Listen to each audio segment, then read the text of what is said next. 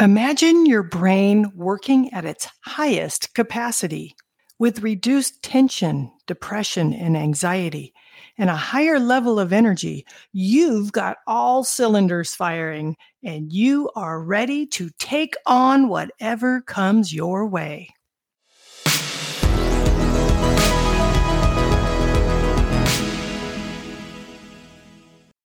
Hello, and thank you for listening to the Element is Everything podcast, where we discuss the science and practice of discovering and developing your element.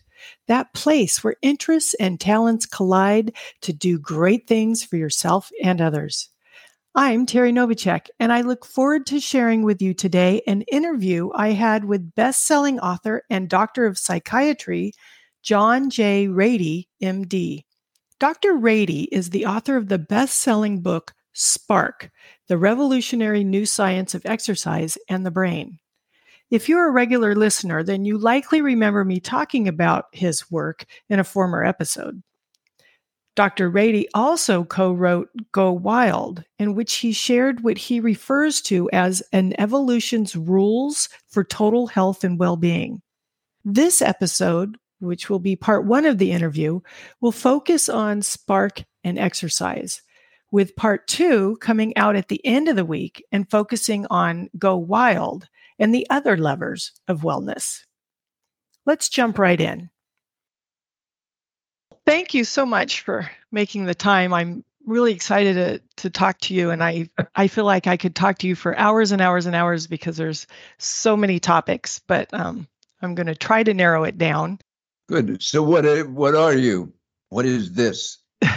Element Education is a nonprofit that runs 2 charter schools that operate throughout San Diego County. So One is a K-8 Montessori that has 5 locations. And then the other one is a personalized learning hybrid program. There's also a homeschool track, and that's throughout the county as well. The idea behind finding your element, I'm not sure if you're familiar with Sir Ken Robinson's work. Sure. That's really where we got our name, was just the idea of taking responsibility for your own learning and letting learning be natural.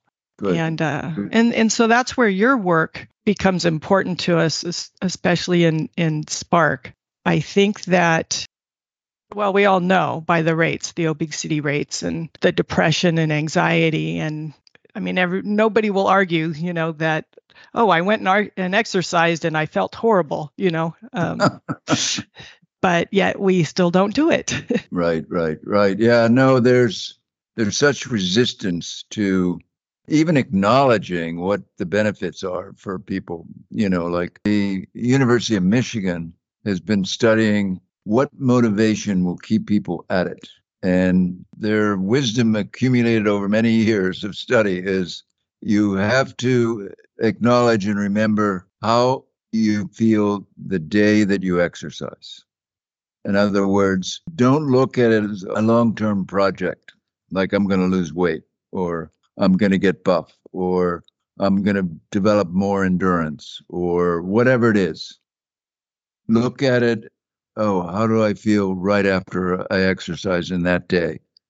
And especially looking at whether you're more productive, or you're more with it, or you're more motivated. All those things that we know happen after you exercise. That is the magic, is to get people to acknowledge and remember so that can be its own motivation.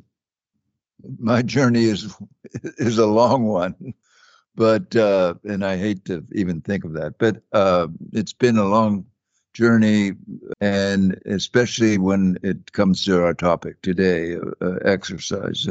I grew up being all sports, Western Pennsylvania, tough area, steel mill father, kind of blue collar grow up, and part of the job as a kid was to develop a sport so you could go to college. You could get a scholarship. That was the idea, along with doing well in school. But anyway, so I played all the sports and then focused eventually on tennis, because no one else was doing it that time. At that time, we became pretty good and played the nationals and then scholarship to college and all that. So that's how I got into it. And I realized how important it was. And when I stopped exercising, I also realized how anxious and depressed I would get or could get, especially breaking an arm, and didn't exercise for a while and then got back into it and realized, hey, I'm so much better when I exercise in every way, And so then in medical school, there was this article in the throwaway journal about a hospital in Norway that at that time we had these wonderful new drugs called antidepressants that really worked. And everybody was using them and beginning to. This hospital in Norway taking in these depressed patients, and they offered them the medicine or an exercise program. And the results were the same for both. So this put that germ in my head that exercise was really, really important. Then and throughout my training, I paid attention to that. And in psychiatry, it was even more important because of its antidepressant, anti-anxiety, anti-stress effects, and soon learned about its anti-addiction effects. Then came the focus on ADHD and the effect of exercise on our attention system and our ability to learn. Not only the emotional benefits, but the cognitive benefits that we get from exercise. So all through my first couple decades as a psychiatrist and writing books on the brain and how the brain works, and four books on attention deficit disorder, always focusing eventually on the benefits of exercise, of physical exercise, to keep our brain running the best that it can. And then I discovered this school system in Naperville, Illinois, that takes up the first chapter of Spark. And I couldn't believe it. I just couldn't believe that this school existed, that they had this incredible group of PE teachers who revolutionized physical education as far as I was concerned, who looked to get their kids more fit, more physically fit. And with that came them being among the smartest kids in the world on the various tests that they took, but the TIMSS test, evaluating countries across the world on how they're doing in basically math and science. And they came in number one in the world, science, and number 6 in math. Whereas the U.S. as a whole was in the late teens, behind all the Asian countries and Finland. If I remember right, then they attribute that to their PE program, but it was also, was it 0 hour, or what did they call the? Yeah, that's the beginning of the first chapter. 0 hour, it was only one aspect of what they did.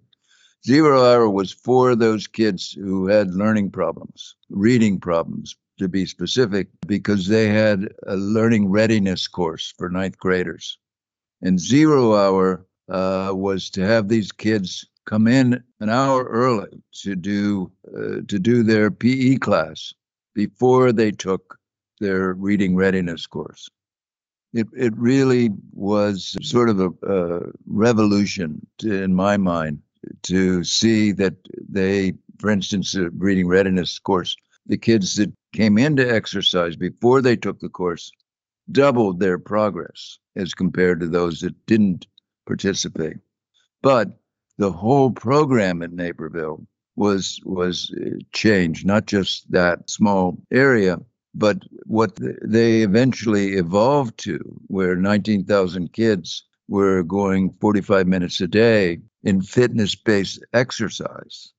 And that's where the magic was. Not only were they among the fittest in the country in terms of, at that point, the reason why I learned about them, because their obesity rate was almost nil, but their overweight scores were at 3%. And there are 19,000 kids in the district, all of whom were involved in this new PE program. You And mentioned fitness-based exercise.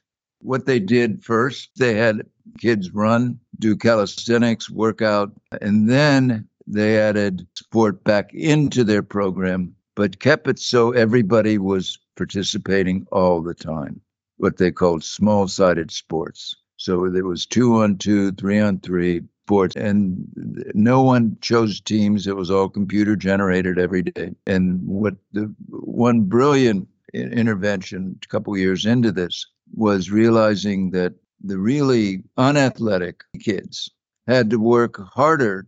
So they slapped on these heart rate monitors and decided that you're going to get your grade by the amount of time you spend in your cardiac training zone.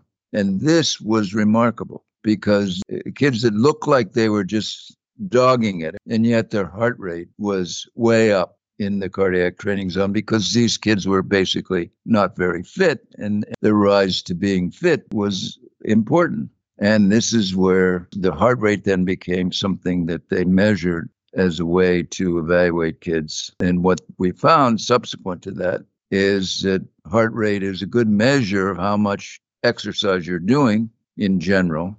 And you want to get your heart rate up to what's called the cardiac training zone if you can, which is moderate to vigorous exercise. But even so, people that are just starting, they're going to get there pretty quick, get to that level pretty quick because they're not fit. And as you develop your fitness, you get better and better and better and better. Well, it certainly makes more sense and would be more motivating than, run a 5-minute mile. Exactly.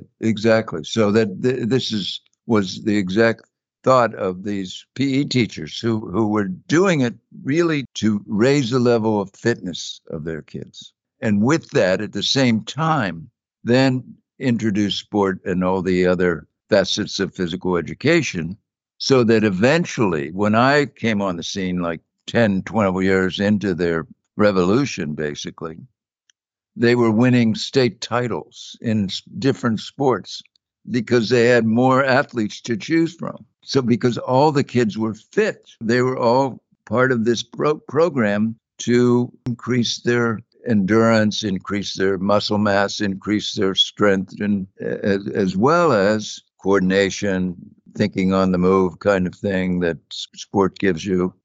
So it really led to the huge change in this school. And, I spent the first chapter talking about the wonders of Naperville because it was really a game changer for me.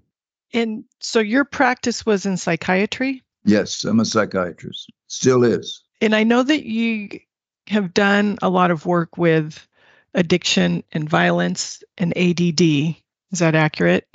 That's very accurate. I started out treating the most aggressive people in the world, in the hospitals and in the prisons and so forth.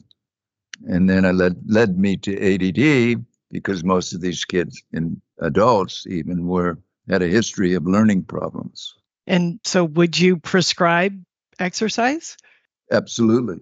In our ADD books, we praise exercise. There's all kinds of stuff to do for someone with attention deficit disorder, but medicine, structure, understanding, getting people to find their element, if you will, find their best self and go with it. But along with all that is exercise, physical movement, balance, coordination. So think yoga. Think best exercise perhaps is dance. When you think of all the benefits to the brain of dance, huge.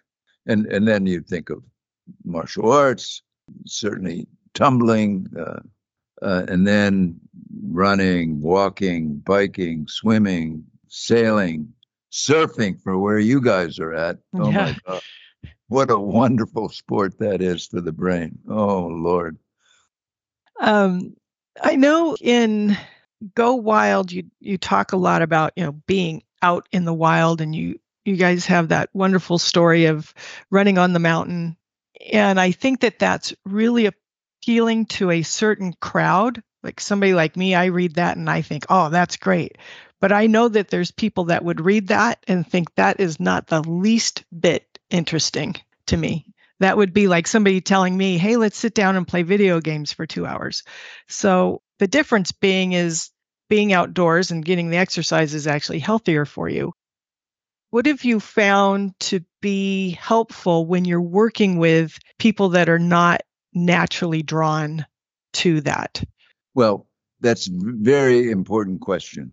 The trail running is great if you're an outdoors exerciser, then you can appreciate that.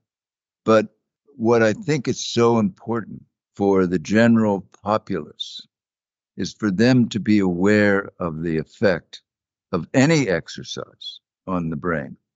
And so that's why I say, well, a big motivator is reading Spark and seeing all the things that the effects of exercise on the brain, on our hormones, on our neurotransmitters, on our brain cells. And when people begin to see that and say, oh, this is why it feels so different after I've exercised.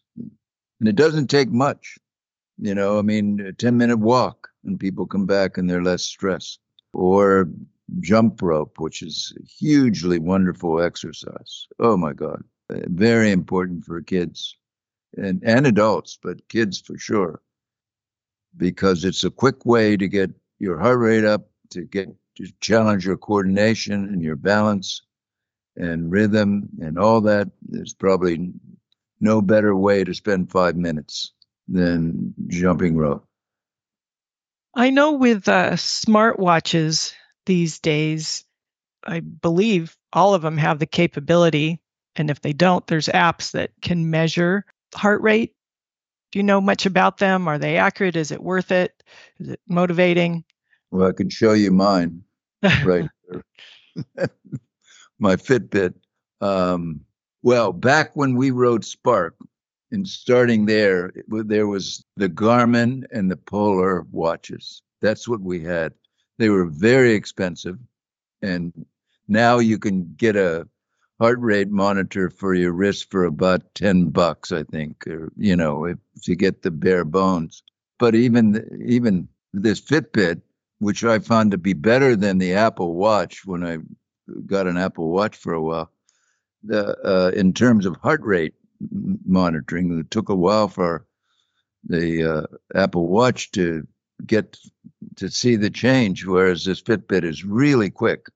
And it's less than $100, this Fitbit, and it does all the fitness things. It evaluates your heart rate or monitors your heart rate and your step count and all that. And while you're awake, while you're moving, so it gives you how many steps you've done today, and you put it into your ever-present phone that then stores it and lets you see how you did today versus yesterday, et cetera. Also measures your sleep time and all that. I mean, it's wonderful. It's amazing. It's an amazing tool. And are they accurate? Close. They're close. Close enough. Yeah. That's all you need. You don't need, most people don't need that kind of precision, and, but they're very close. Now, anxiety, is that something you've worked a lot with? Yes, very much. I feel like that, and maybe that's just in my world, but especially after COVID, I'm just seeing higher rates of it in not only children but adults. Sure. Yeah, COVID has really changed our world and made us more sedentary. I think in general, that's what's happened. More computer addicted. Not that we weren't before, but we're now even more so. Like now we're talking on Zoom rather than on a face to face or in the same space. But this has led to a couple things. One, we're not as physically connected to one to another, which is hugely important in all of our books, along with exercise. In fact, even before exercise, being connected to another person, being involved socially with another group or another person is probably the pinnacle of health promotion. But along with that is movement and moving to reduce anxiety.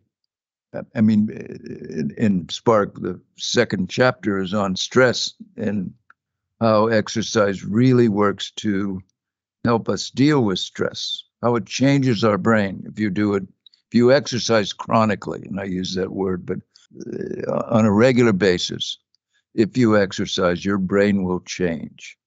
Your brain changes immediately when you exercise, but if you do it as a habit, your brain will be different. You will have different groups of nerve cells that are more populous, that have more. They're more vigorous, so that this will eventually lead to you being more resistant to stressors. You won't get stressed by the same threat that you were before. It'll be harder to get you into that anxious state, which precedes the fight or flight state or the panic state. It takes a greater stressor to get you there. Again, in my book, third chapter, I think, is on depression and how exercise really is an antidepressant and why. Looking at the change in hormones, the change in our neurotransmitters, that a bout of exercise is like taking a little bit of Ritalin and a little bit of Prozac, because they do the same thing. It elevates those neurotransmitters that our antidepressants and our stimulants raise. And this then leads to a better mood, a better focus, and a better feeling of ease. You're more at ease with yourself after you exercise.